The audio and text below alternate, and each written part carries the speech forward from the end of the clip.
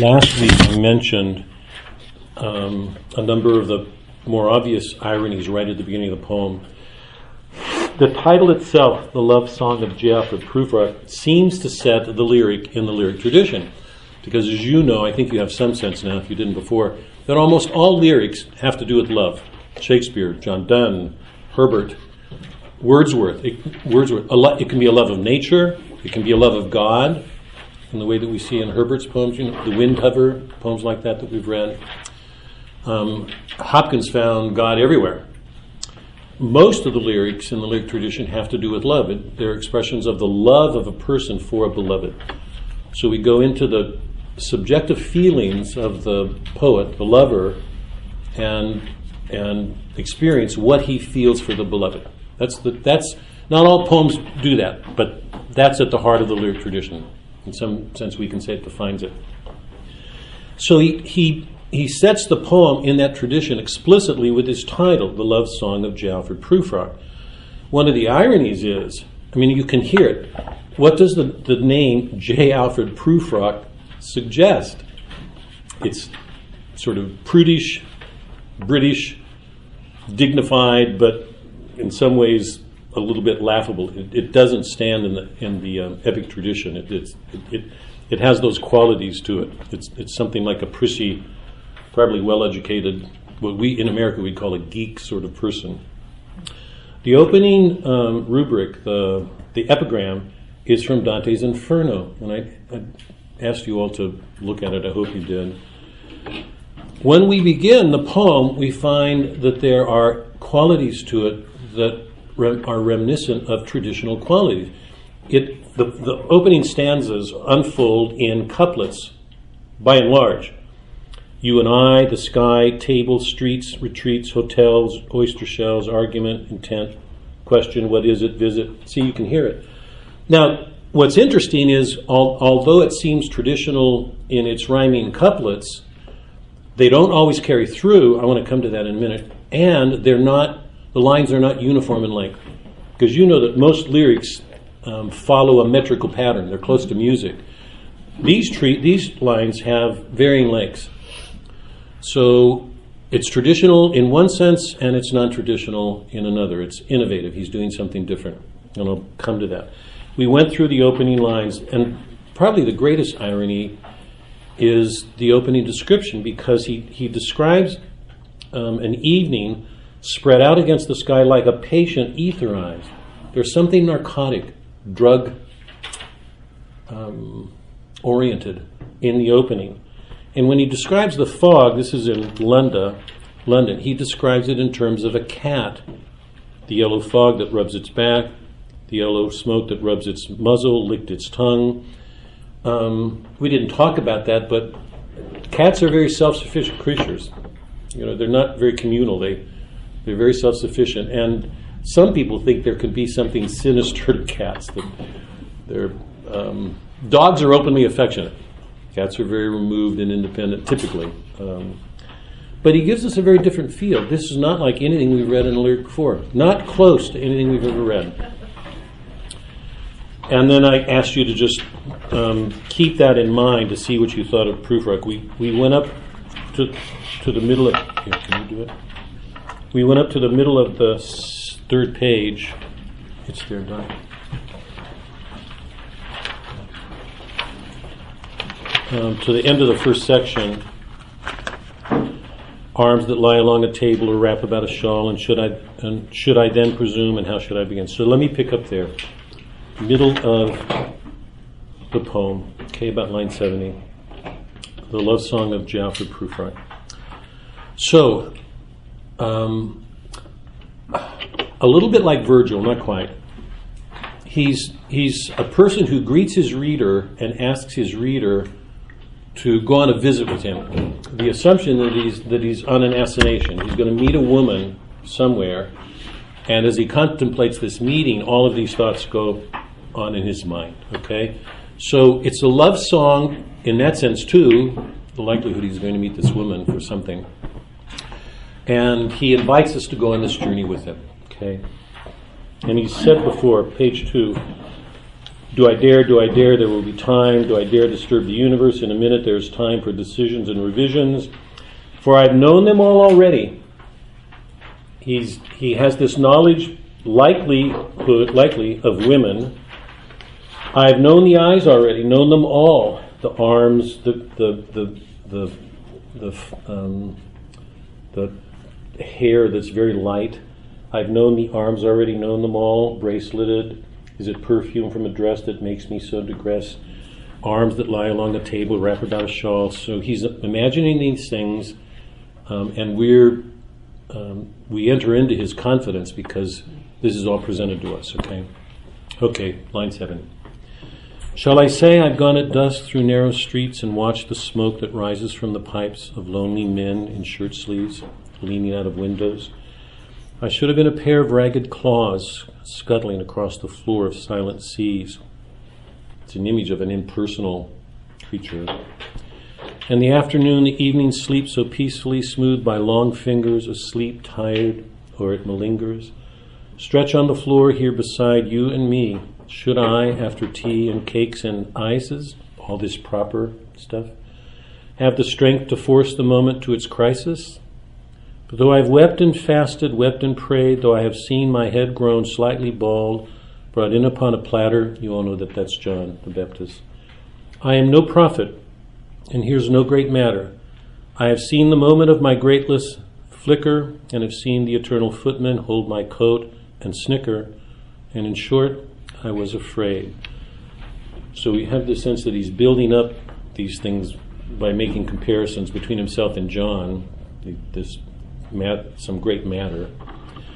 Would it have been worth it, after all, after the cups, the marmalade, the tea, among the porcelain, among some talk of you and me, would it have been worthwhile to have bitten off the matter with a smile? Does anybody know what this matter is right now that he's talking about?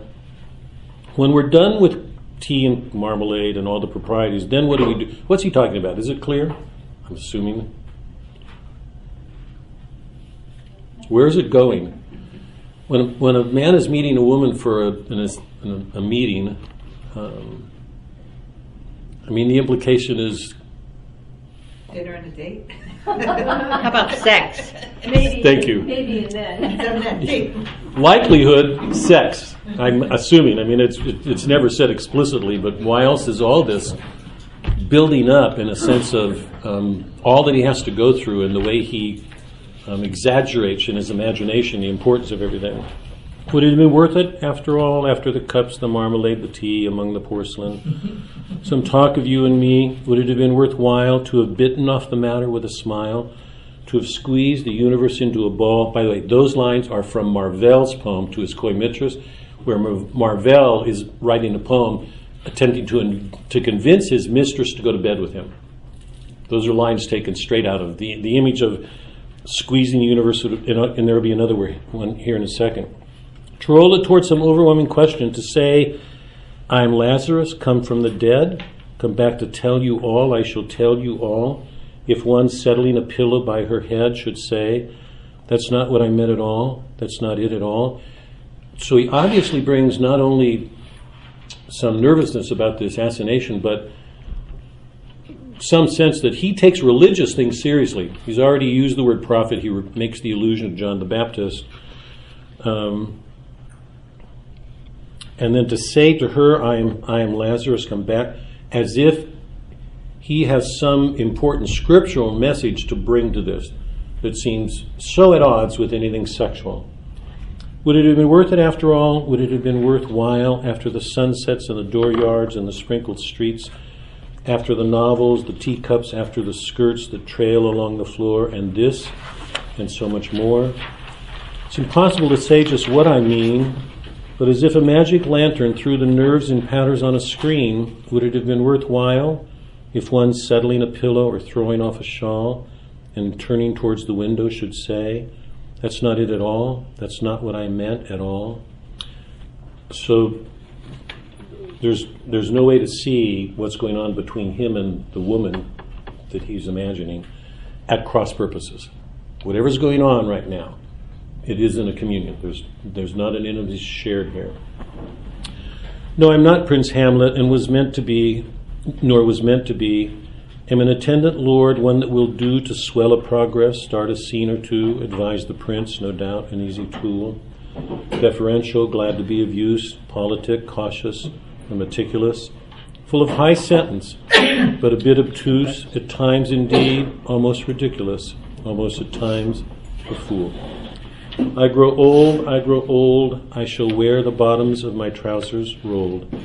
Shall I part my hair behind? Do I dare to eat a peach? I shall wear white flannel trousers and walk upon the beach. I have heard the mermaids singing each to each. I do not think they will sing to me.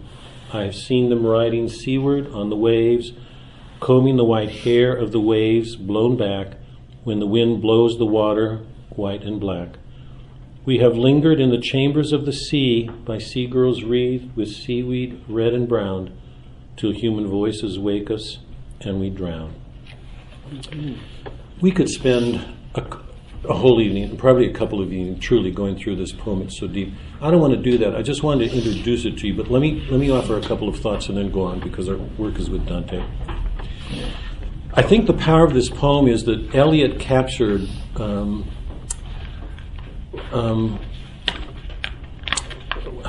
of the seminal aspects of the modern crisis, the desire to have sex that's impersonal. I mean, The Wasteland is full of scenes like that, where he describes a secretary having sex and then, clapping her hands and dusting her hands and walking away, with some sense of a religion behind that it is part of his psyche that he carries with him and he can't get rid of. Take a look at the rhyme scheme for a minute, and I'll just touch on a couple of things and see if I can condense this in a few thoughts. Let us go then, you and I, when the evenings spread out against the sky. AA, table, streets, retreat, CC. You all following me? The rhyme scheme AA, BB, CC. But look at B. There's no rhyme matching for table. To lead you to an overwhelming question, that's F. Oh, do not ask what is it. Let us go and make our visit.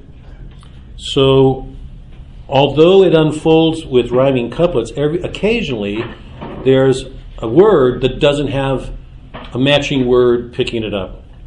Take the last stanza at the bottom of the page. Indeed, there will be time, A, street, B, company, C, time, A, B. Now look, time, street, companies, time, meet, A, B rhyme, right? Is everybody following me? A company, or Windows panes, is C, and create is D. They don't rhyme. Now, why does he do that? Let me just suggest something. When you're in a traditional form of meter, what's the feeling you have when you hear a word that's picked up in a subsequent line that rhymes with it? Sing, ring, time, wine. You could go through. Chaucer does it with Chaucer. The Canterbury Tales are running couplets. What's the feeling that you feel when you hear something that musical? I'm asking this really seriously, huh? Connect. Sorry? In balance. Balance. Yes. That things are in order. Isn't the feeling that we feel pleasure because we expect it and it comes? You hear it and then suddenly the same sound is picked up again? We take a pleasure in anything musical like that. Eliot knows that because he's got a really fine ear. What happens when you set out a couple of lines and suddenly there's nothing there? What kind of a feeling do you have then? Discord. Yeah. It's unfulfillment. It's a disappointment. You don't hear it. There's something missing. You don't get it. See what Eliot's doing? He's working off of a traditional form. He's using these things so that we are invited back to a traditional past to experience the pleasure we take in it. And yet he introduces these things every once in a while that throws us off. Things are not as we would want them to be. There's an element of what's the word? Discord, dissonance. There's a dissonant quality to what he's doing. Just when the music starts to develop, suddenly you get a twang. But then you pay attention to it. Must have a greater meaning. Yeah, but in terms of pleasure, what I'm suggesting here is that one of the effects that his poetry has is to call us back to a traditional form while he disappoints. While he makes us aware that things are not right. We can't expect the fulfillment of something. And he does that through the whole poem. Prufrock, do I dare, for I've seen them all already. Now, imagine some guy. He's going to meet with a woman, and on his way he goes, do I dare to disturb the universe? That's Marvell again, because Marvell's whole thing, to roll the universe into a ball and take his chances. He writes a poem explicitly inviting the woman to have sex with him. Okay, so that's a 17th century poem. He's using that. But instead of Prufrock saying, come to bed with me, here's this great poem, we've got this man in his head with all these reflections. Do I dare to stir? For I have known them all already, and I have known the eyes already, and I have known the arms already. What's the feeling you get about this guy to this point in the poem? I've known them all already. What's happening? He's old. Huh? He's older. First one. It sounds If he knows them, what's the point? Yeah? What he's doing is already beginning to give himself excuses in his head. I've known them all. Shall I say I've gone at dusk through narrow streets and watched the smoke that shall I describe all the things because clearly he's a very sensitive person. And would it have been worth it after all? He repeats that again. What's he doing again? If we go through with this, would it have been worth it? So everything he does is in his mind, and he's giving himself every reason not to go through with this, and it raises a serious question whether he's capable of risking, number one, and more importantly, whether he's capable of love, whether he will move that way.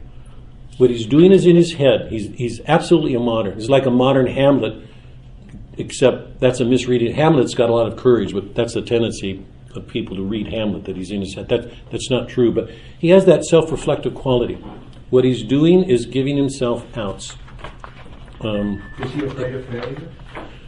Well, it's certainly an aspect of it, because he even says that. You know, when he says, "And I am afraid," that line. In short, I was afraid. This line. And I've seen the eternal footmen hold my coat and snicker. And in short, I was afraid. And then more. It's impossible to say just what I mean. No, I'm not Prince Hamlet. I'm not this great guy. I'm not this. I'm not John. He measures himself against the scriptural reading of things. Full of high sentence, but a little bit obtuse, at times indeed almost ridiculous, almost at times the fool. I grow old. So we're watching a man deal with the world in terms of his intellect, and at the end it's going to be in terms of his imagination. And we'll see that. Now notice all of this, these meditations that he's passing on to us, because he's invited us into this meditation. In the room, the women come and go, talking of Michelangelo. They will put me on a pin, right? They will stick me on the wall. They will say how his hair is growing thin. So he's acutely self-conscious. If Prufrock walked into a room late, what would be going on in his mind? compare himself to everyone else. And he'd say, everybody's staring at me. And they may not. I mean, that may be the last thing on his mind, or their minds, right? If you're in a classroom and somebody walks in, if you're acutely self-conscious, you're going to think everybody's staring at you. I mean, there's a sort of paralysis. He's afraid to act. He's so self-conscious. So super reflective. Huh? Insecurity. For sure. For I've known them all. I grow old. I shall wear the bottom of my... So his images of in the room, the women come and go talking about Michelangelo. Prufrock exists in a very cultivated, aristocratic English culture where people measure themselves against high art. C.S. Lewis, who is English, talked about that in one of his essays. He says, it's one thing to practice piano, to try to become better at something you love. It's another thing to practice piano because you want to become better than other people or show how cultivated you are. Because when you do something to show how cultivated you are, you become supercilious. You become arrogant. That's not the reason for taking... It's not the reason we should encourage our kids to take the piano. So you're better than other people, or you're as good as they are. Hopefully you do it because you want them to love music or something. That's not proof rock. So he's aware of himself in terms of a very refined culture.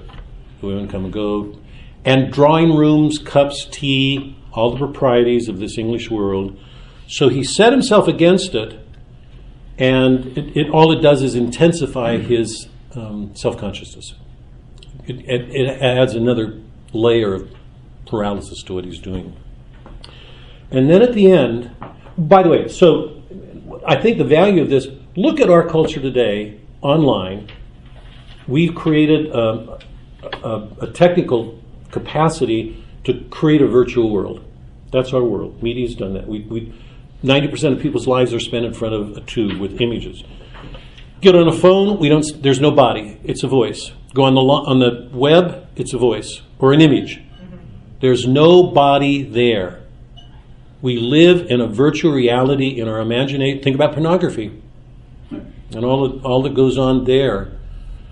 We live the homosexual movement, the intellectual movement.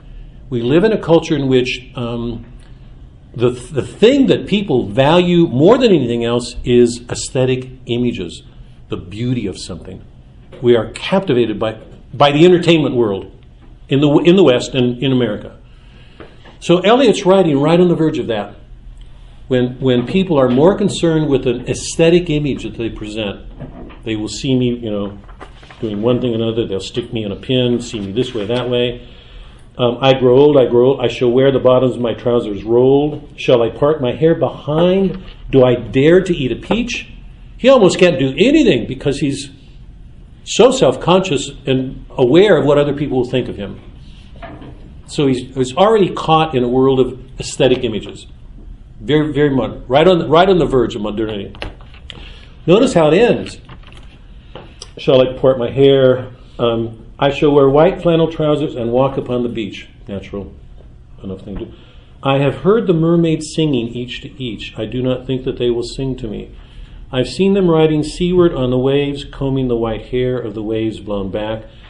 When the wind blows the water white and black, we have lingered in the chambers of the sea. That is, we live too much in a world of our own imagining. And I'm saying this, I think, it's certainly a danger that I'm aware of for all of us in our world. We've increased our powers of creating virtual worlds. They've got sex puppets now. I've watched some of the I saw them, I've not watched them, but a lot of movies today, a lot of what's going on in BBC in England, and it'll come to America, is that they have these robots who are servants, and they will do whatever you want. So we've created a virtual world that will serve us. So we're not asking ourselves to conform to a reality. We're trying to create a reality that will conform to us. We're back in the desert with the Jews, with the golden calves, making a world conform to us. So we're living in our imaginations and evaluating the world in that way. I've seen them riding seaward on the waves, combing the hair. Here, those of you who've done the Odyssey, the sirens. Think about the sirens, that enchanting voice, and the skulls all around the seashore. They're so captivated by the beauty, they go, and that beauty is mortally fatal. Okay, the sirens. Combing the white hair of the waves blown back. Think about the images of beauty here. Combing the white hair of the waves blown back. It's an image of the beauty of the sea. When the wind blows the water white. It all sounds so lovely and seductive. We have lingered in the chambers of the sea by sea girls, wreathed with seaweed red and brown. How seductive. How beautiful. Till human voices wake us and we drown. If you live in that world, what happens when you come in contact with reality? Drown. So in the this is the great irony, in the love song, now think about this. What poet before Eliot had ever written a lyric poet about a figure who was damned? Name it. Moby Dick. That's not a lyric. Yeah, you all follow me. Lyric poems are about love. And you can see how radical this is. This is a scary poem. This man lives in his own world, and the last lines are shattering. We have lingered in the chambers of the sea by sea girls wreathed with seaweed rise. These are something like the sirens. The beauty is so enchanting. Till human voices wake us and we drowned. This is about a person so caught up in his own world that he makes almost no human contact. If he does, it shatters his world. So the great irony, the love song of J. Alfred Prufrock is a landmark poem for the 20th century. You can see how it sets itself in the lyric tradition and how it absolutely criticizes that entire tradition. Now we're going to go on to happier things with Dante's Hell.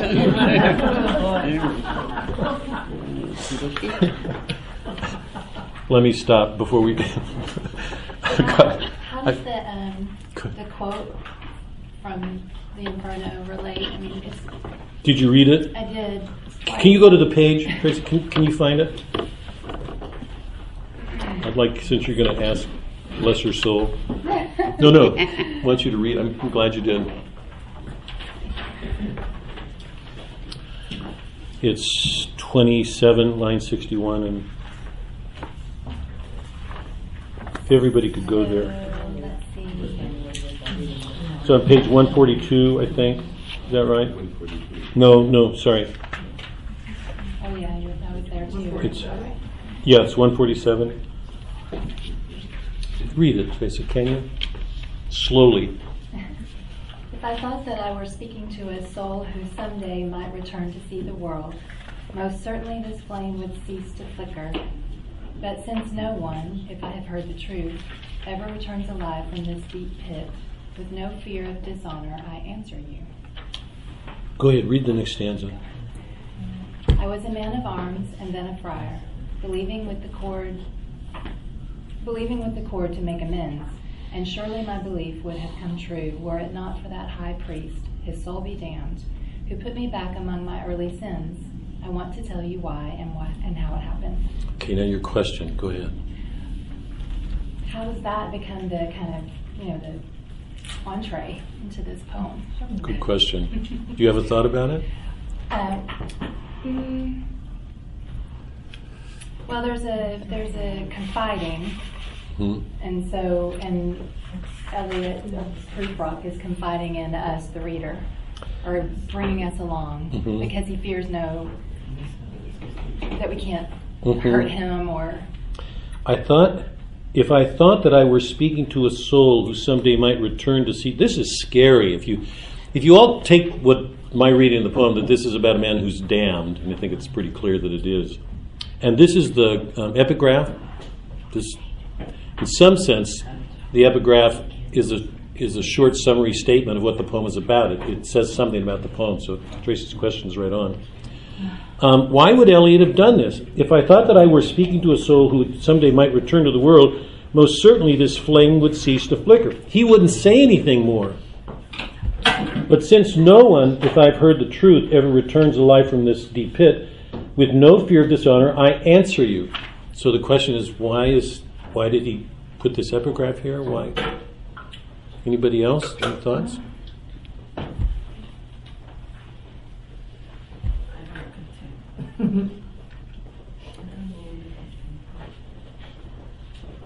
Well, what does it say about the damned? I mean, just in this instance, with what he's saying.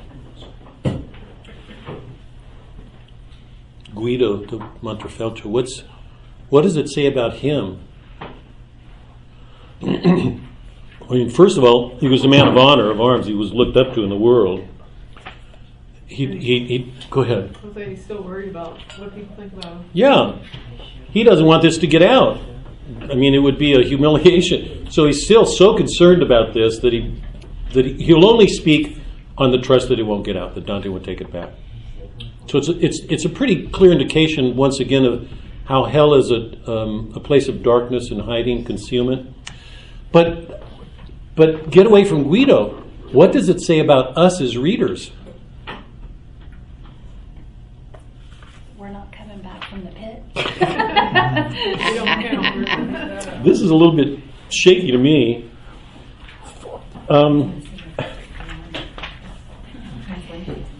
What page was this? Sorry, what? 148. 148.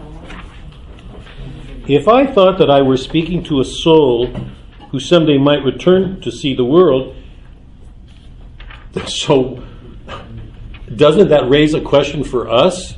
Whether we're going to see the light of day, that we've entered into an infernal world ourselves? Do we see it? Do we see ourselves? Most certainly the flame would cease to flicker. But since no one, if I've heard the truth, ever returns alive from this deep pit, with no fear of dishonor, I answer. He's still so concerned about his honor that he doesn't even, we know this about hell. I mean, all the people, they don't see themselves very well. He doesn't see how far away from being honorable he really is. He's in hell. He doesn't see it. But that's the correlative of that is Prufrock has invited us into his world. How much is that world our own without seeing it? Will we return from it? So Eliot's the love song of Jafford Prufrock is just extraordinary. If you think about what he did, when you look at the lyric tradition, think about the romantic, particularly somebody like Wordsworth. Wordsworth made everything seem nice and flowery. And not soon after Wordsworth's death, you got Eliot writing a poem like this. Imagine what it would have done to England with Wordsworth behind and Eliot, or even the West. We may do the West. We may have to do the wasteland here, just to shake you guys up even more. I mean, any brief comments before we go ahead? Let's do Dante, if there's none.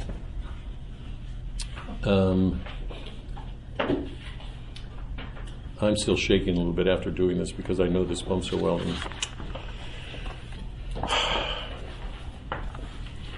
I hope everybody appreciates this. He is one of the three greatest poets of the 20th century, without a question. And his early poems turned the tradition, wrenched it off its course. It was going in a certain direction. In some ways, you can say it falsified love. It didn't look at love honestly. He went back. Listen to this. He went back to Dante. End of the Middle Ages. Dante was the greatest influence in his life. You can't read his poetry without finding Dante everywhere. He carries Dante forward. He took that tradition with its playing loose with love, making it a light matter, and did this to it in his opening poems, his early poems. So what he did was extraordinary, just extraordinary. Okay, Dante. Unless any comments or no, David, what's going on in your mind? What's your response? Richard. Sorry. Anything? Okay. I'm going to do a quick review of what we did last week because I want to get to level 8, circle 8. Turn to page 75. I'm just going to do this very, very quickly.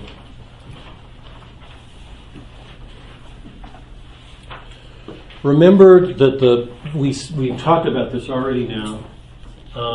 Dante comes to the level of hell. It's separated from the incontinent above. Right, I remember that. Remember, we're going to come to this in a minute because I'm going to try to do something tonight that makes me a little bit nervous. But these are the sins of the lion, the sins of violence. These are the sins of the leopard.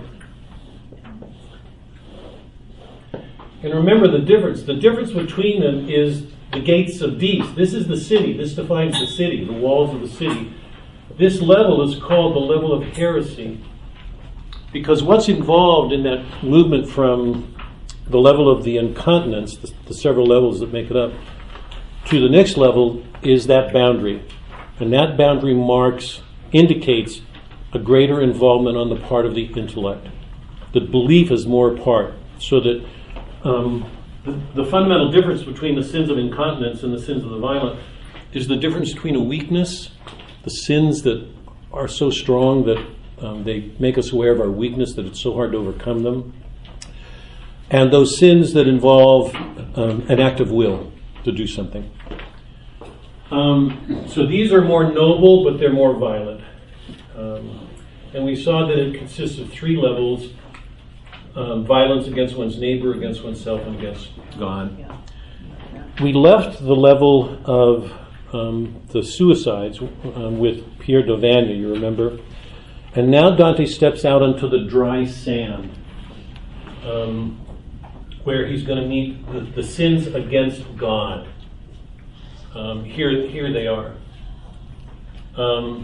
Pierre d'Auvergne was the sinner who took his own life. In this level here, he's dealing with those who blaspheme, those who commit sodomy, and those who commit usury. These are all sins against God in one way or another. And I'll come to that because I don't think the connection is obvious, but we'll see how it is in a minute. Here he steps out on the sand, and remember, the one thing all of these have in common, the boiling blood,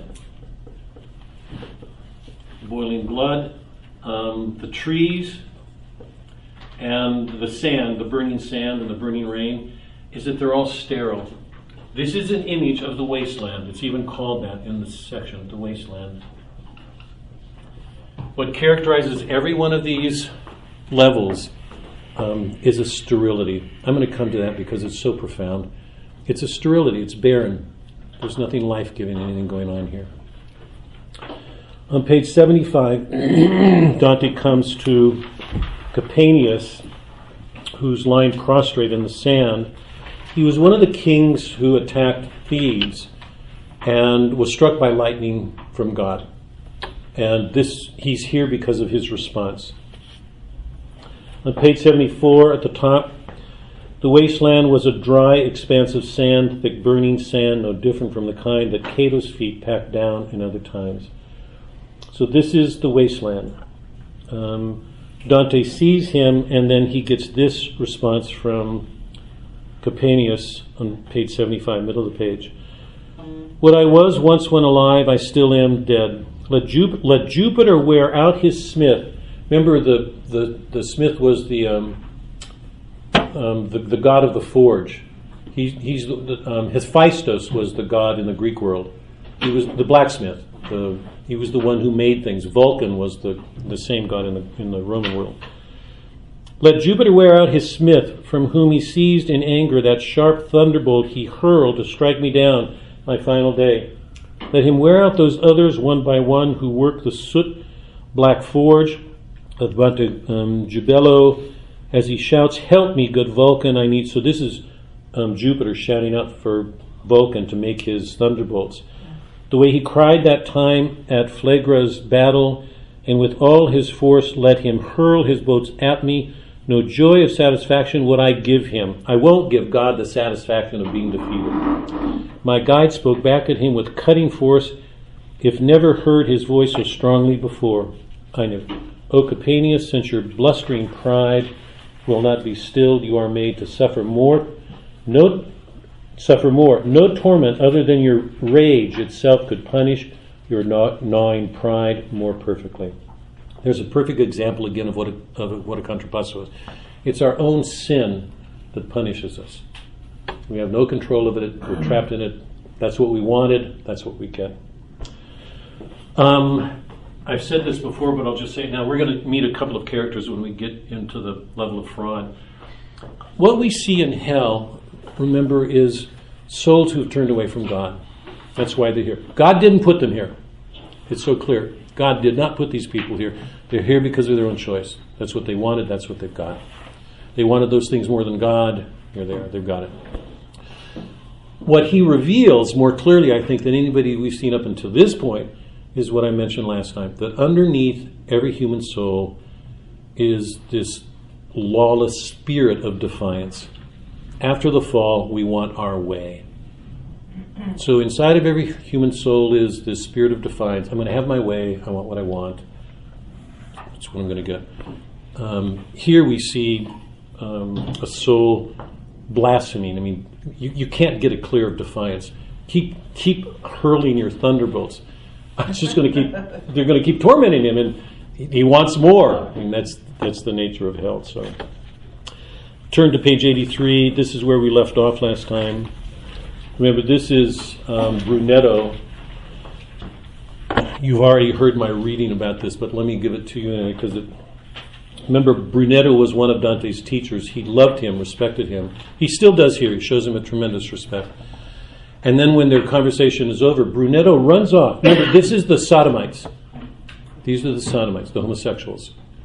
And Brunetto is intelligent, articulate, proper, a keen mind, and he wished the best for Dante.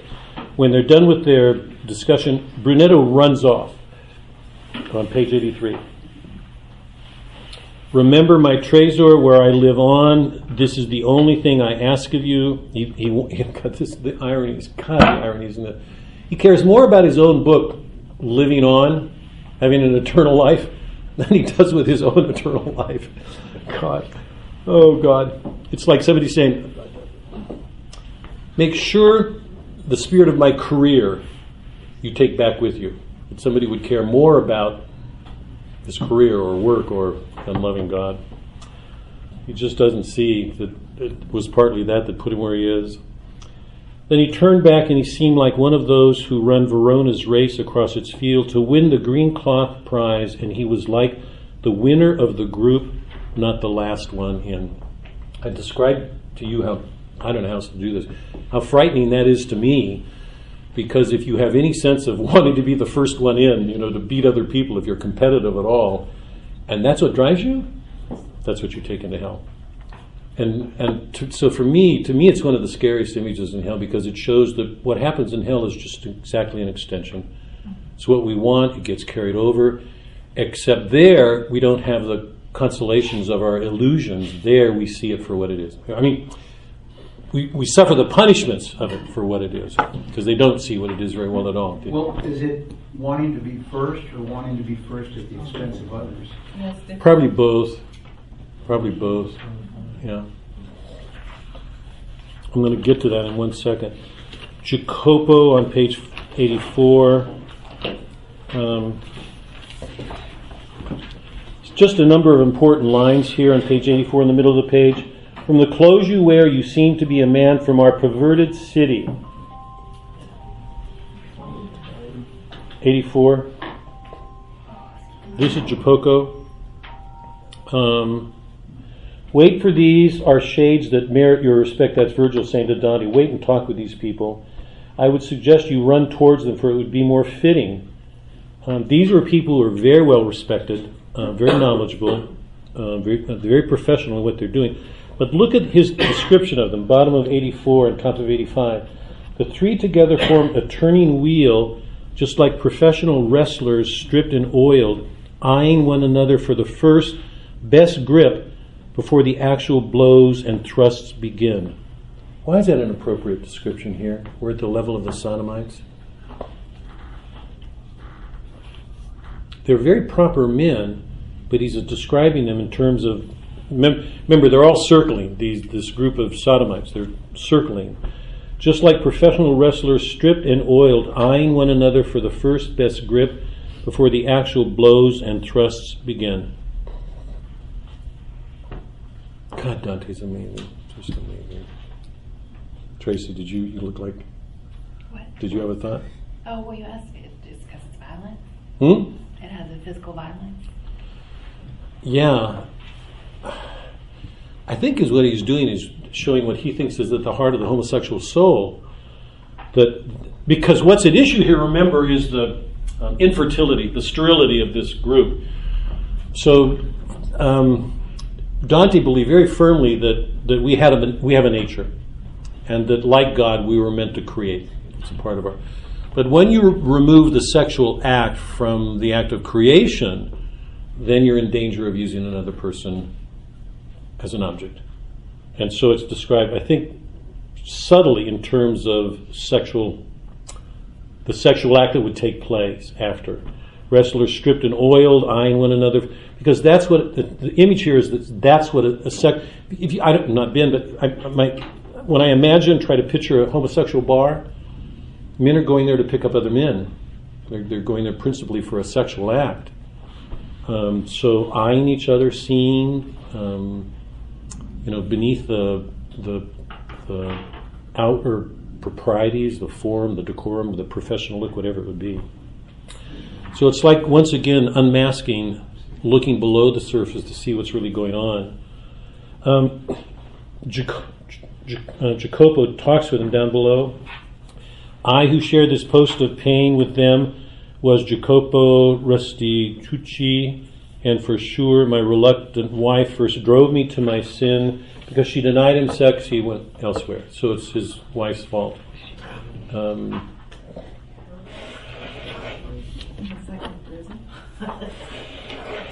Go on over. We looked at. Remember, the griffin comes up, and Virgil goes to talk with him. And while he does, Dante talks with the usurers on page 91. I carefully examined several faces among this group caught in the raining flames, and did not know a soul, but I observed that around each sinner's neck, a pouch was hung, each of a different color, with a coat of arms, and fixed on these they seemed to feast their eyes. And while I looked about among the crowd, I saw something in blue on a yellow purse that had the face and bearing of a lion. While my eyes continued their inspection, I saw another person's red. They're all known. He can't make out their faces, but he makes out the emblems that they carry. Okay, why are they faceless, identityless, and why are they here? We saw blasphemy against God, then we saw blasphemy against our sexual nature, and now we're seeing, or rather violence against usury. Why are they here, and why are they faceless or identityless, except for their what do you call it there? Coat of arms. Coat of arms, yeah, Is thanks. it objectifying? Hmm? Is it objectifying? You're seeing people for what you want them to be, or they're faceless, there's no... Or that's they're the not one. a person, right? They're a thing, or they're something to be used. That's what they made themselves. Yeah. Not that, but that's what they made everything in life, and that's what they've got here. What's the fundamental? It's interesting that he puts the sodomites and the usurers next to each other in these groups. And this point in the burning sand, this image of sterility. Why does he put them here? What does sodomy and usury have in common? This would have been traditional Catholic thinking. It still would be today. It wouldn't be probably wouldn't be understood like this, but it still is. Are you taking advantage of someone or trying to use someone? And how does it differ between the sodomite and the usurer? One's trying to make power because of money, and one's supposed to be saying they're powerful because of sex. Yeah. I'm kissing. No. No, I mean, you're really... The violence involved, remember, this is the level of violence. The violence involved is this. Sodomites take a natural impulse that should be creative and make it sterile. Right? The usurers take something that's sterile, money, it's not procreative, and make it breed. So both of them, this is the point, both of them are out of tune with God's nature. So when you think, think about what industries do today with art, because Dante would have not made a distinction between art and industry. It's what we do with our natural resources. That's the word we use today. What are natural resources? How many companies use natural resources in a way that's violent, or that's against nature, or even the communities around them? We hear about these cases all the time. Additives. Additives. That's right. Additives, when they put them in... Things like, pollution, you can go on and on and on when companies do all sorts of things with gases or something that exploit nature, and they become so greedy that they commit an act of violence against nature. And remember, to do that indirectly is to commit an act of violence against God because He made it. Gita, you want to give that example that you were describing to me the other day? The Osage Indians? Can you tell everybody what... I was shocked to hear this, but it's a good... You think this fits this example? Is that... Yeah, go ahead. Can you... It would. I'm just reading a book. It's about the Osage Indians, and it was in 1920s. They were the most rich Indian nation, because what happened is they were driven from Kansas into Oklahoma, and the government kept pushing them into into a reservation. Right. So these people on purpose, they chose this land that they thought the white person wouldn't come. So this was a land where rocks and, no one would actually come to farm the land. So, well, they found oil underneath. So within a span of 3 years, I'm down to 24 murders. But then you have Paul Getty and all these people coming in, all these oilmen, Gulf, and, just, looking for oil. So I haven't read the whole book. I've only read part of it. But it is amazing. Yeah. And then, it's the birth of the FBI and how they come in. But it is all about money, not thinking about really raping the land. And the people who are on it, yeah, right. And the people, Right. because, that was, think about the inheritance that they had. The land that they had was huge, and how we kind of pushed them into the... And we know that story is repeated over and over and over and over and over again. I love the movie. I don't know if any of you have seen the movie Michael Clayton. It's a really, really fine. Same thing. It's such in my mind, it's a special movie. It opens with this guy reflecting on what he's describing as something almost like a disease taking over. What he's describing is a culture becoming infected by wealth, and what we see are these companies committing all these crimes in order to gain this money. And we know that that's not an uncommon. I mean, it's as sad as it is that it goes on. But anyway, that's what... George Clooney? Right.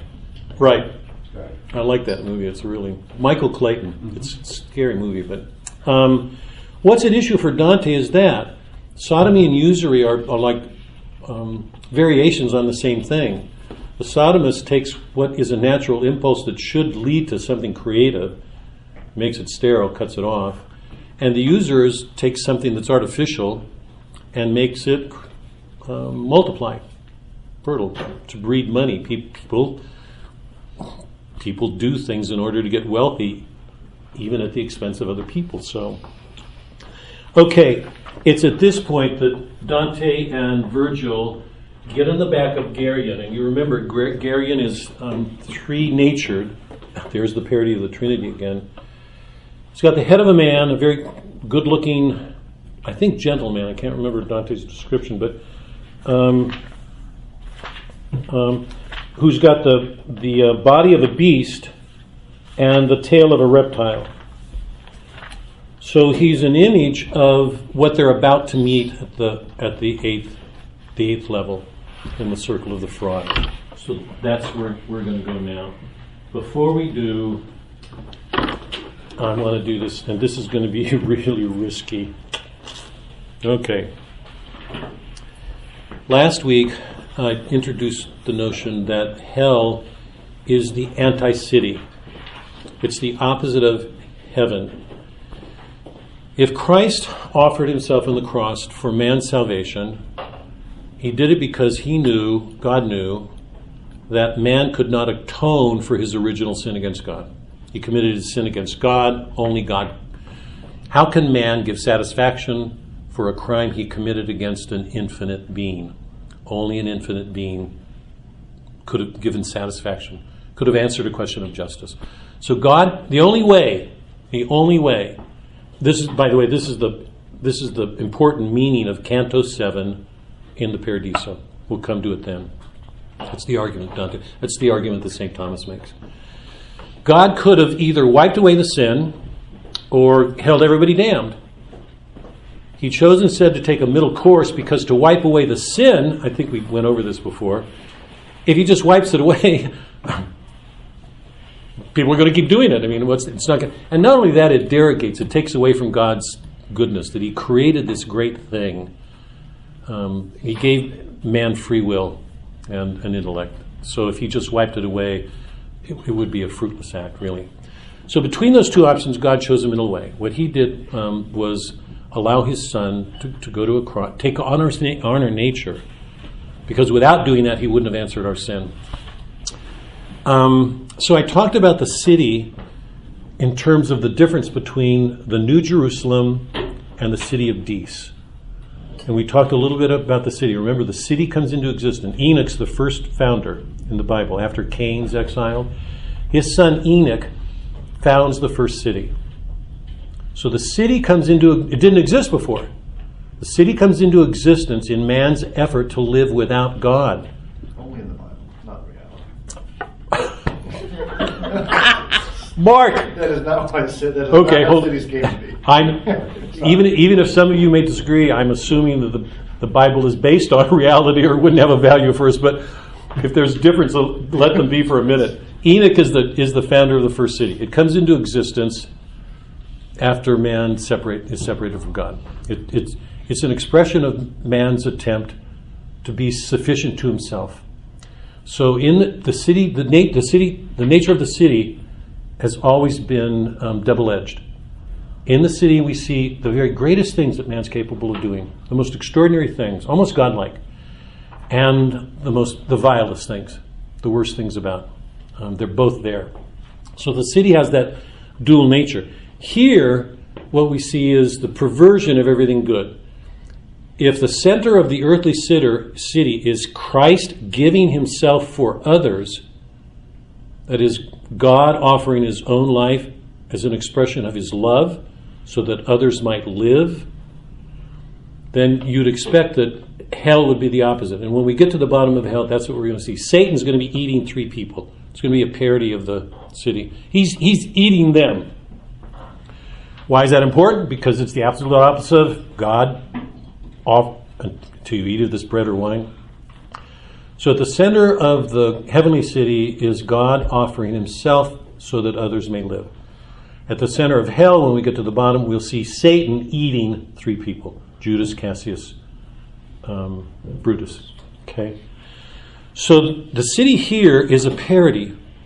What we're seeing here is a parody. In hell, we see people using other people as objects to satisfy their own appetites. So wherever people are paired in hell, it's a parody of love. It's not an example of love, it's the reverse image of it. It's people using other people for themselves. The most innocent example of it is Francesca with Paula. I mean, the very opening scene in the first level of sin proper is Francisco and Paula in an adulterous love affair. And they're going to be in that position eternally. As we move through hell, we'll see a number of pairs, figures, using each other to gratify their own lust, their own hatred, their own vengeance. I mean, whatever's being acted out in the sin. But it couldn't be farther away from love. In fact, it's the opposite. It shows people using other people as things. Now why is this important, and why am I bringing this up now? I'm going to introduce a topic that's going to be really heady, so buckle up just for a few minutes, you guys, okay?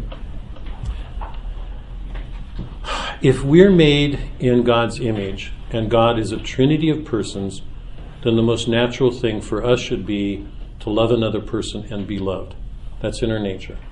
You know how different that is from Milton, because Milton showed God was solitary and Adam was solitary, God's alone. For the Jews, God is solitary. For the Islams, the Muslims, God is solitary. For the Christian, God is 3 persons. It's one nature, 3 persons. So at the very essence of Godhead is a love given and returned, a knowledge offered and a knowledge returned. That's at the center of our God. Those should be the defining qualities of our own nature. To love another person, to know another person. To be loved, to be known. Now, Dante believed in the Trinity, and the Trinity was one of the informing principles of the entire Divine Comedy. So if you take a look at the whole Commedia, you know that it's divided into 3 canticles. Inferno, Purgatorio, Paradiso, yeah? So it's divided into 3 canticles. And by the way, interesting thought. It lines up in lots of ways with the ancient Greek world. Olympus, the heavens, the earth where mortals carried on their strife, Achilles with his battle and Odysseus with his homecoming, and the underworld. So even the ancients had these intimations of a Trinitarian structure to reality. But we've got 3 canticles. Every canticle has 9 levels. It's the multiple of 3. 3 times 3. We've got 9 levels in the Inferno. We'll have 9 levels in the Purgatorio. There will be what is it? It's the world. It's the excommunicated. There's 2 levels prior to purgatory. Excommunicated and another level that's just prior to that, before they get to the gates. And once they get to the gates, there's 7 levels. So there's 9 levels in total in Purgatorio. And when we get to the Purgatory, you'll see that the 7 levels of sin properly, pride, envy, wrath, sloth, avarice, gluttony, lust, those themselves are divided into 3 parts. You'll see them when we get there. The heavens are divided into 9. 9 heavens, 9 orbits, 9 planets circling the sun. So the principle of the Trinity informs the structure of every single work, the Inferno, the Purgatorio, the Paradiso. It informs Dante's use of figures. Cerberus was a 3-headed dog. When we get to Satan, he's got 3 heads. The Medusa, 3 heads. And we'll see that carried through the entire Commedia. One of the clearest indications of the presence of the Trinity in the poem is something people overlook all the time. It's the Terza Rima rhyme scheme. Watch this. It's 3-line stanzas with interlocking rhymes. So the rhyme schemes go like this: A, B, A, B, C, B, C, D, C. It'll go like that. So the terza rima is an interlocking rhyme, so that the middle line always sets up the rhyme for the next stanza and it carries forward. Here's the interesting thing, and this is where I'm going. This is sort of amazing. As an image of the Trinity, it's unchanging, it's fixed, it's a terza rima, while it's moving forward. That in itself captures one of the paradoxes of God. God is all love. There's no desire in God. None. He's complete in his self. What he feels for humans is love, not desire. We desire because we're lacking what we want. Right? I hope. God's love. So in God, there is a stillness, a rest, while that love is at work doing whatever he does to try to draw us to him. Okay? So there's this paradoxical nature to the Trinity, to God himself, and it's in our nature. One of the St. Augustine came up with something like 25 different kinds of examples of the Trinity in his book called On the Trinity.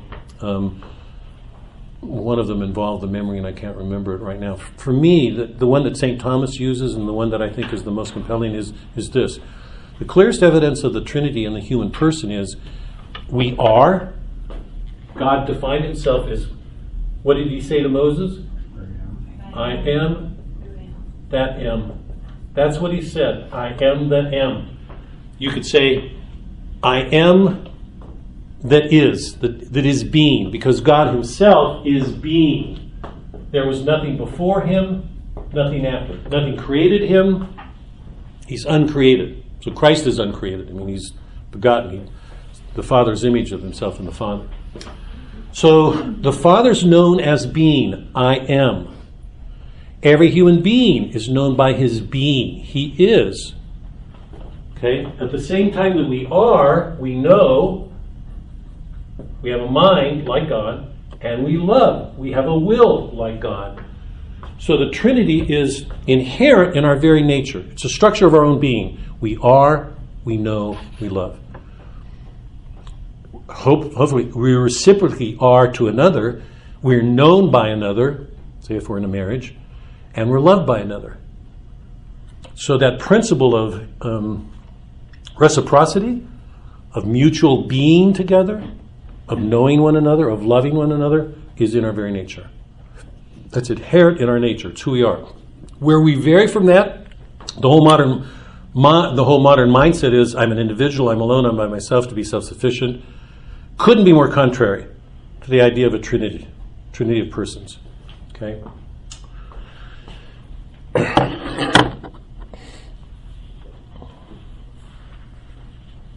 By the way, we saw, did I make this clear? The Trinity, the Inferno itself has 3 parts. We saw it: incontinence, the violence and fraud, right? Yeah. That even there we saw the...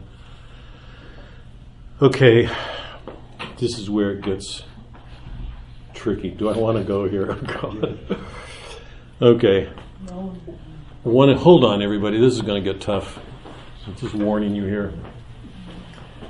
Suzanne shaking her head already.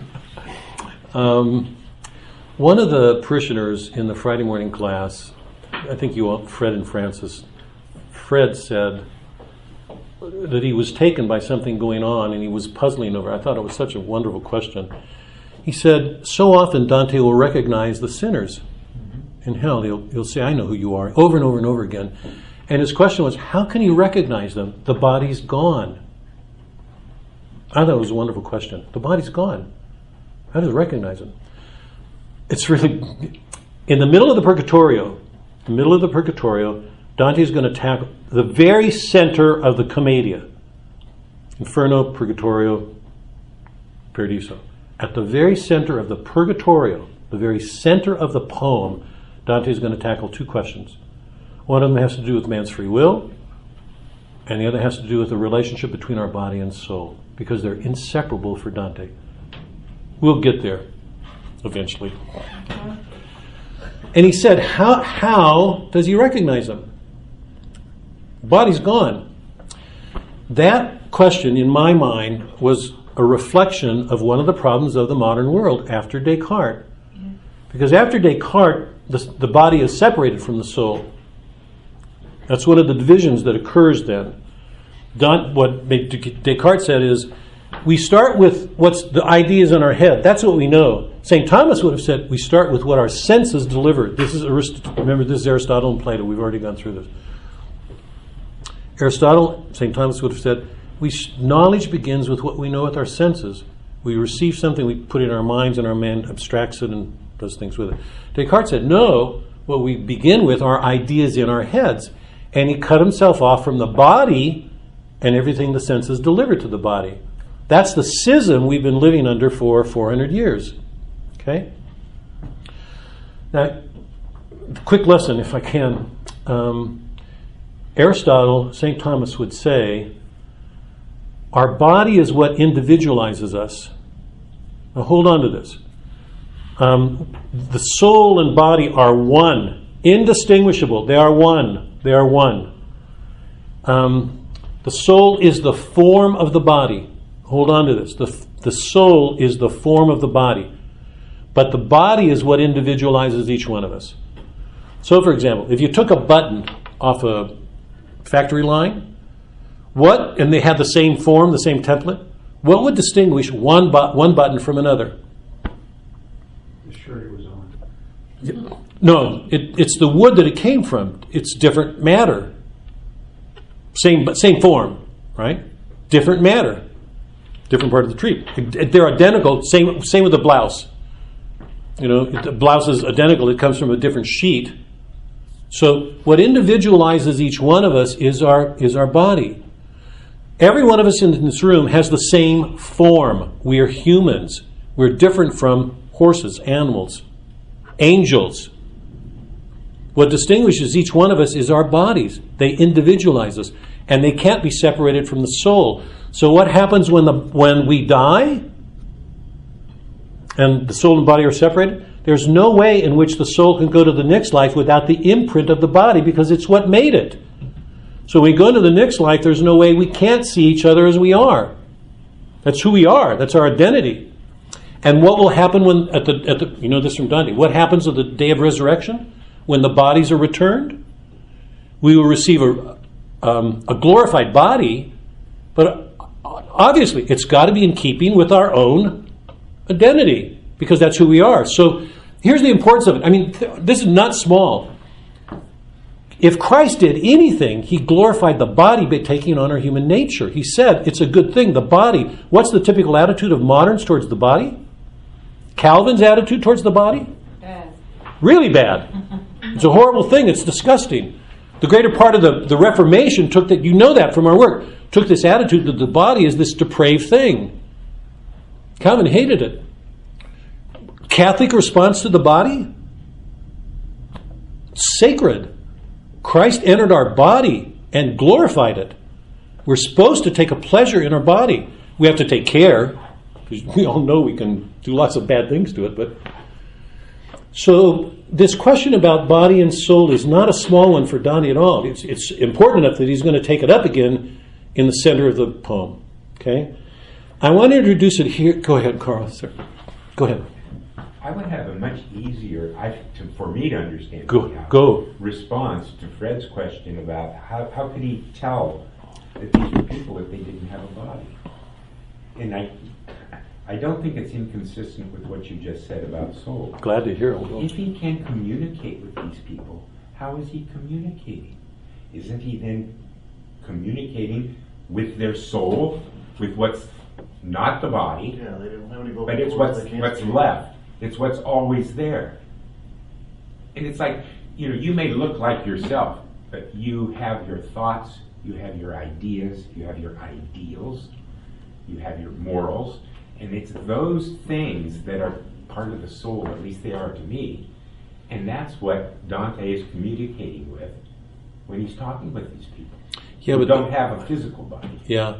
The only difficulty I have with that is that it doesn't give you an image of a person. You and I can. It doesn't give you the image of what they look like in our terms today. Right. That's what I'm trying to protect right now. Because you and I can have you and I can share the same notion of a table. Mm-hmm. And on that basis, we don't distinguish each other at all.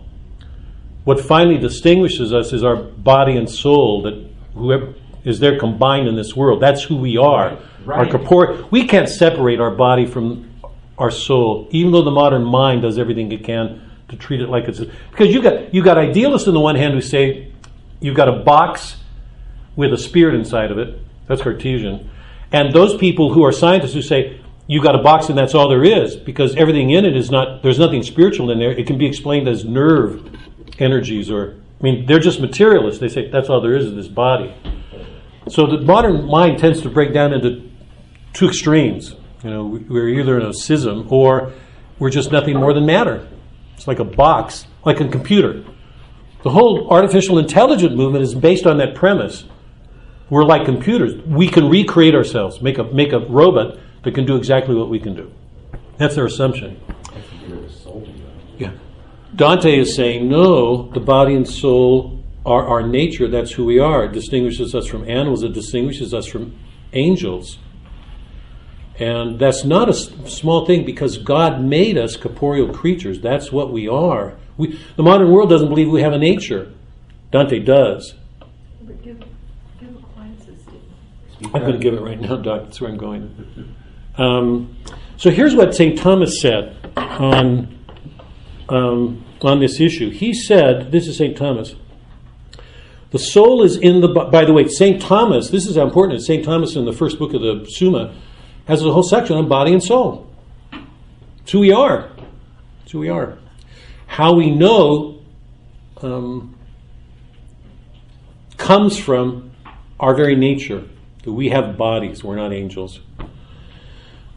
Dante's, this is a quote from St. Thomas, the soul is in the body. I love this. The soul is in the body, not as contained by it, but containing it. The soul is the form of the body.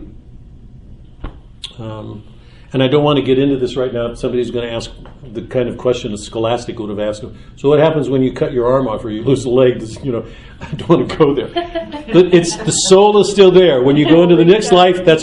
By the way, Father came to me one day. He was troubled because he was talking, I think, with a mother who had a handicapped child and was troubled, my response to Father was immediate. I mean, I believe this.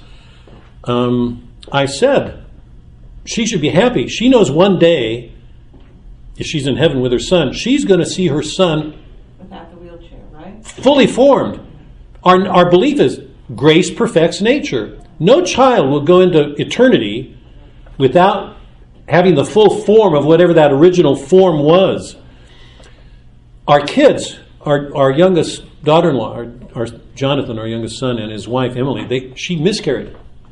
She was devastated by the miscarriage, and thought enough about it that she wanted to give their child a burial service. So they did. I mean, they had a mass. They performed a mass for it. They went to a gravesite to bury it. I told Emily, and I wouldn't say this if I didn't believe it. Be happy. One day, God, it's going to get me. One day, when you get to heaven, a surprise is going to be waiting for you. You're going to see that child grown up. He will know who you are. You will know.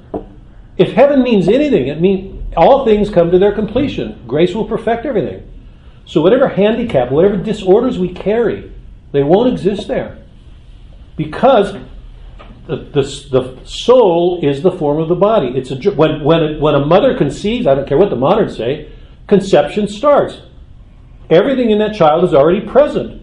It will only become that unless it's cut off. It will only become more and more of what was given to it in that conception. If something happens to that child and he dies at 12, when he gets to heaven, you think God, who brings things to their completion, is not going to... It's not going to happen. That's the nature of the soul. But heaven is about getting to God is the only thing that matters. Heaven is not about your relatives, your parents, your children, or anything else. That none of that matters anymore. It's all about God. I mean, it's just not going to be important. Oh God, Mark! Hold on, because hold on. I want to respond. If God, hold on. If your goal is to get to God, that's all. Hold on. You're lucky enough to get there. Hold on. As somebody who takes education really seriously, you know how seriously. If God is Trinitarian, and there's a reciprocal shared love and knowledge between them, then it's if we're made in the image of God, we're made to do that, to share in it. We're made to love somebody and be loved. That's in our nature. So if we're going to return to God according to that nature, yes, it's right to say only God meant, except that isn't what only meant. God made us. You'll never convince me that He doesn't want us with Him, that He doesn't love us. Who will get to God without completing that nature? Hell is showing us a condition in which people deny that they have a nature, do anything about it, and that's where they are. Purgatory, we're going to see people are doing everything they can to help develop that nature that they have so that they can return to God.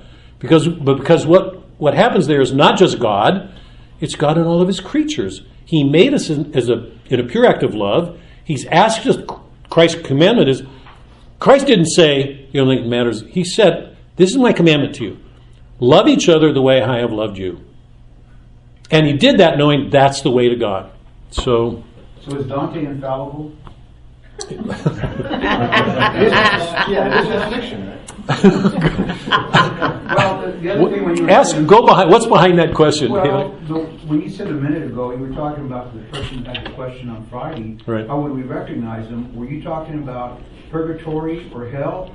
Is that different from heaven? You recognize them in heaven because it's completion, but in hell or purgatory, you can't recognize them? No, It's not completion. No, because he does recognize them all the time. Dante does. What I'm saying is, this is Dante and St. Thomas. And this is our church, by the way. This is the understanding of our church. That we have a nature. We're not the church sees Descartes as schismatic in a way. Because according to the teachings of the church forever, going back to its beginning, human beings are different from angels, they're different from men. We have a body and a soul. That's who we are. And because that's so, his question was, how do they recognize them? And I thought it was a good question. Because even if the soul's gone, you're in hell now. They don't have their bodies. How does Dante recognize them? He can recognize them because they still carry the imprint of their bodies. Their souls can only take that form. That's who they are. When they get to purgatory, we're still going to be watching souls without their body. One of the great ironies of the Divine Comedy is Dante's the only one in a body. Yeah. And it makes it comic the whole time. He stumbles, he trips, he sinks, he cries. Everybody else is lacking a body. But we know the belief at the center of the Catholic Church is we are corporeal creatures. That's our nature. God made us that way. We are separated from our bodies at death. On the final day, our bodies will be returned. That's at the center of the Church's teaching, because we're corporeal. When that day happens, and we've already seen it, those in paradise will receive a glorified body. They'll still be the same people, but something's going to show a grace in whatever happens. And those people in hell will be punished more perfectly when we saw that with Pierre Dauvergne and everybody else, that their punishments will increase because their bodies will return. So whatever they did in their bodies will come back to haunt them. Because we're not angels. We're humans. See, I always thought one of two things. We were humans on a spiritual journey or spirits on a human journey. Except you're saying it's neither one of those. It's a combination. It's both, yes. The danger is if you separate it like that, you're in a schism again. I mean, you've split it up. By the way, Chesterton says that all the time. He said, Lucifer's sin was spiritual. Lucifer, it's intellectual, it's a spiritual pride. He said the greatest sins for human the greatest sins tend to be spiritual, intellectual, like Satan. We have a body. The danger for us is trying to be like angels and deny our body its place. There's dangers for us when we do that. I think everybody knows that. But here, let's go on. The point that I'm making here is the Terzarima is a wonderful example of the Trinity in a very veiled way. It's the same stanza form, but it's forward moving. So it's still and moving. In an indirect way, that's like God. Now, hold on. I know this is, but hold on. So, well, if I could read, I'm just not a good, I wish somebody who knew over. Here's the opening. This is the opening line. I don't know ancient Italian. Nel mezzo del cammin di nostra vita mi retrive per una selva oscura, c'è la diritta via errata samarita. So the rhymes go on. Oscura was B, it was the middle line. What's the first line of the second stanza? Ahi quanto a dir qual ere e cosa giura. Obscura. So A, B, A, B, C, B, C, D. It's going to go on like that. So in an amazing way, what Dante did, he showed us a stanza form that remains absolutely constant while it's moving. In one way, it expresses the paradox of who God is. Okay. Now, by the way, this is the book we're going to do after Dante. So I'm just going to show you. It's this thick. It's just not a big. But this is philosophic.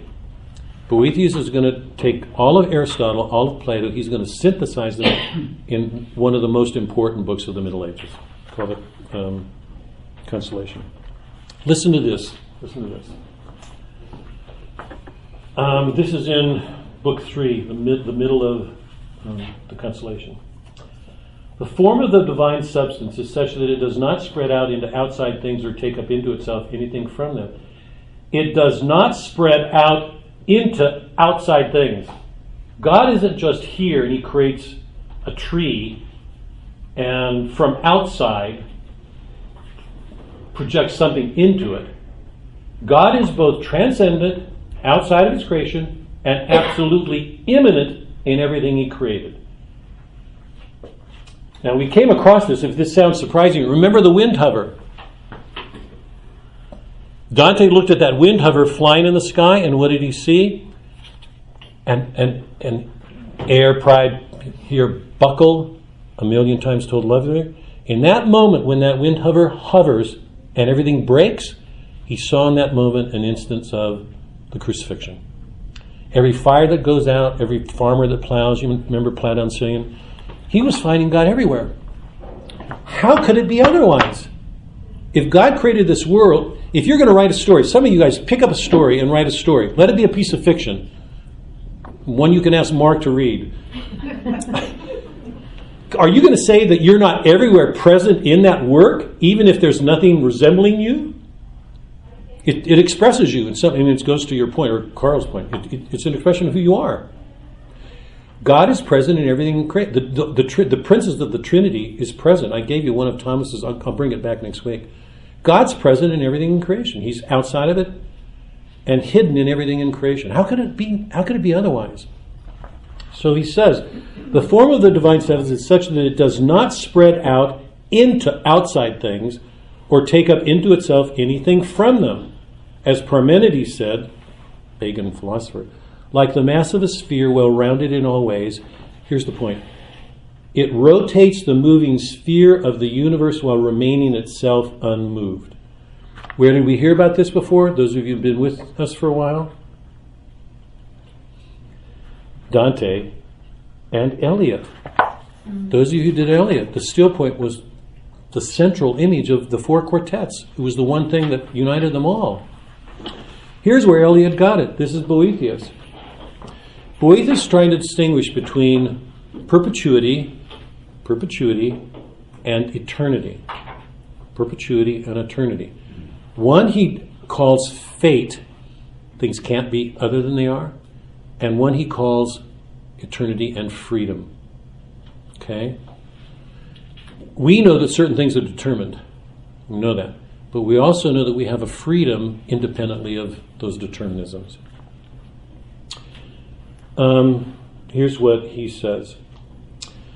Fate is the ever-changing when the disposition in and through time of all the events which God has planned in his simplicity. Everything, therefore, which comes under fate is also subject to providence. How could it not be? God made it all. The subject to which fate itself is subject, but certain things which come under providence are above the chains of fate. These are things which rise above the order of change ruled over by fate in virtue of the stability of their position close to the supreme Godhead. The closer somebody gets to God, this is our belief in the saints, the closer one approaches God, the greater a share in his freedom that separates him from the rest of the world. It's why people get outraged at saints, because what they do calls into question everything that they believe. The saints are not bound by those things the way most people are. The inmost one comes closer to the simplicity of the center, while forming itself a kind of center for those set outside it to revolve around. The circle furthest out rotates through a wider orbit, and the greater its distance from the indivisible center point, the greater the space it spreads through. Anything that joins itself to the middle circle is brought close to simplicity and no longer spreads out widely. In the same way, whatever moves any distance from the primary intelligence becomes enmeshed in ever stronger chains of fate. And everything is the freer from fate, the closer it seeks the center of things. And if it cleaves to the steadfast mind of God, it is free from movement and so escapes the necessity imposed by fate. The relationship between the ever-changing course of fate and the stable simplicity of providence is like that between reasoning and understanding. We reason why in order to come to a conclusion. We understand something. But it's at that point we say, aha, I see. Reasoning gets us there. Reasoning is movement. Understanding is rest. We can say, aha, I see. And I'm trusting all of us have had those moments where we go, aha, I see. I think I'm right in that, right? When we have those moments, don't all of us feel a quiet? We just go, yes, I see. You call it the aha moment. Yeah, I mean, I think most of us had those moments. You just feel like your soul rests. Like all the anxieties or troubles disappear. The relationship between the ever-changing course of fate and the subtle simplicity of providence is like that between reasoning and understanding. Now here's where, this is what we did with Eliot. Between that which is coming into being and that which is, between time and eternity, or between the moving circle and the still point at its center. When we get to the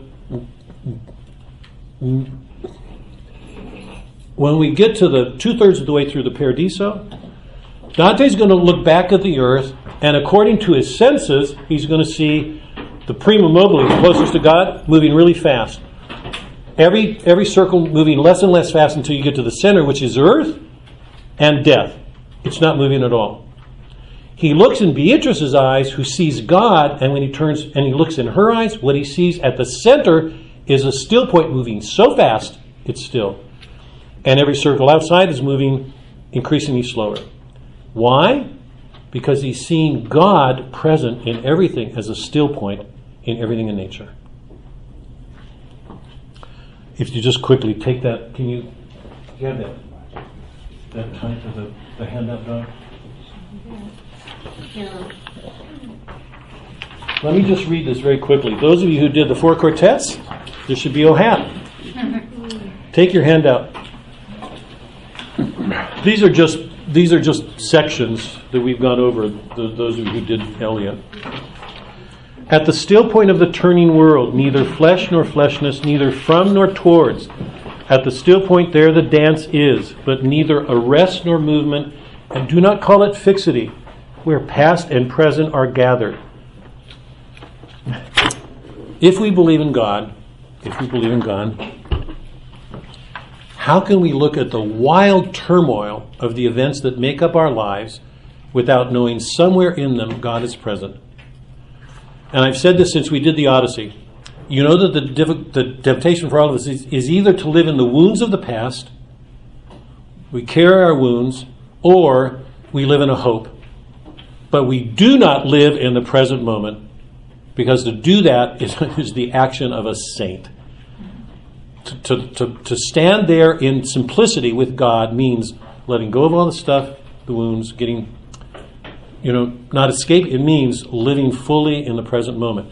Now hold on to that thought for just a second. Where past and future are gathered, neither movement from nor towards, neither ascent nor decline, except for the point, the still point, there would be no dance, and there is only the dance. I can only say there we have been, but I cannot say where, and I cannot say how long, for that's to place it in time. Because for Eliot, God in eternity is always present in every present moment. Now hold on to those two things just for a second. Words move, music moves, only in time, but that which is only living can only die. Words after speech reach into the silence. Only by the form, the pattern, can words or music reach the stillness. As a Chinese jar still moves perpetually in its stillness. Not the stillness of the violin while the note lasts. Not only that, but the coexistence, or say that the end precedes the beginning, and the end and the beginning were always there, before the beginning and after the end, and all is always now. Now, it sounds like, you could say it's just jumble. If God is, I'm going to pick this up again, but if God is, it means He loves, it's complete. He was there before the beginning, He created it. He will be there at the end. If He made His creation, He's always here. One of the arguments of this course is, do we see God around us all the time? Or do we miss Him? Almost every lyric I've read has had the end of trying to show that God is present in ways we don't see.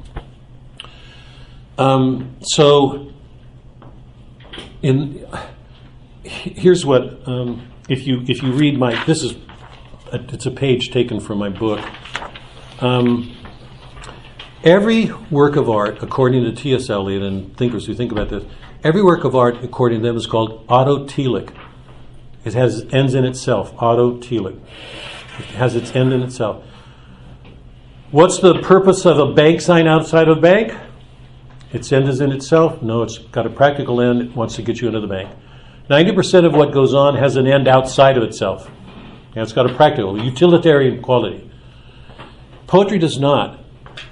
I've been saying this from the beginning. Poetry has an end in itself. We're meant to rest in the beauty or truth that we see there, to enter into that there, to have a rest there.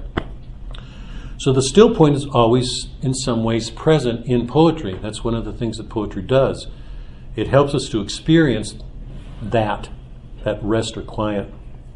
It doesn't point. It's not didactic. It doesn't have its end outside of itself. It's not didactic. It's a piece of beauty, like a painting or a piece of music. You enjoy it while you hear the music when it's lasting. Here's the interesting thing. Boethius defines perpetuity this way. Perpetuity is a succession of present moments. Now hold on to this. It's a succession of present moments. You no sooner have one when it's gone and you're already on to the next one. Right? That's what time is. In this world, that's what time is. But we're no sooner here than it's gone and we're already into the next moment. Shakespeare calls the present moment in one of his poems eternity's lackey. Lackey. Servant.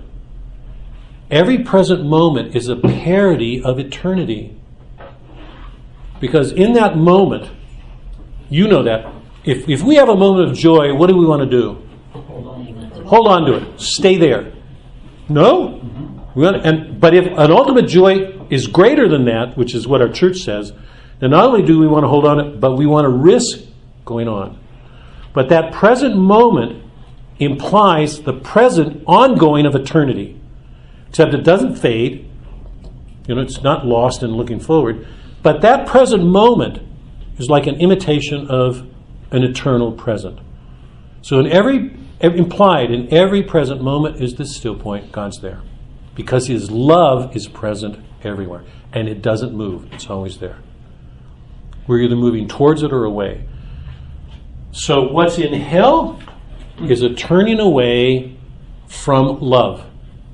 It's a restless, unsettled, anxious state. People are in that state. They will never find rest. They will never find a completion. We know, I think, most of us, when we have a pleasurable moment, we want to hold on to it. We want to extend it. It's like it's an indication of something to come. There is nothing to come for the people in hell. They're driven, absolutely driven. They will not ever know satisfaction. Ever. They will go on in the misery. Purgatory is taking that sinful state and wanting more and doing what a person has to do to return to God. So right at the heart of all of that we've been reading is this notion of a trinity and a still point. A complete love that is rest in itself. God doesn't need us. He's complete in Himself. What He wants us, the love of us is, because He created us in love, is that one day we share in that love. To step outside of this tormented condition into His love. What we've been experiencing in hell is the opposite of that. There's no rest, there's no satisfaction, there will never be. They use each other as objects to gratify appetite, and they will never be gratified. We've seen that level after level after level after level.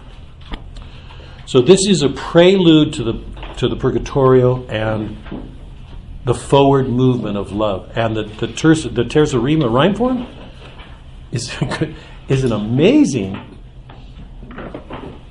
illustration. It's like an intimation of the Trinity that it keeps giving us the same thing again and again while moving us forward. It's a stunning rhyme scheme. So, okay, I meant to get through this. We'll do fraud.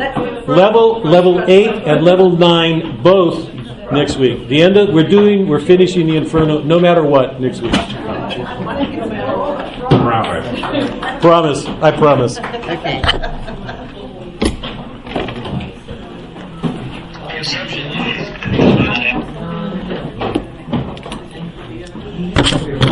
There's the voice of realism in the class. Promise. He only says that because he knows.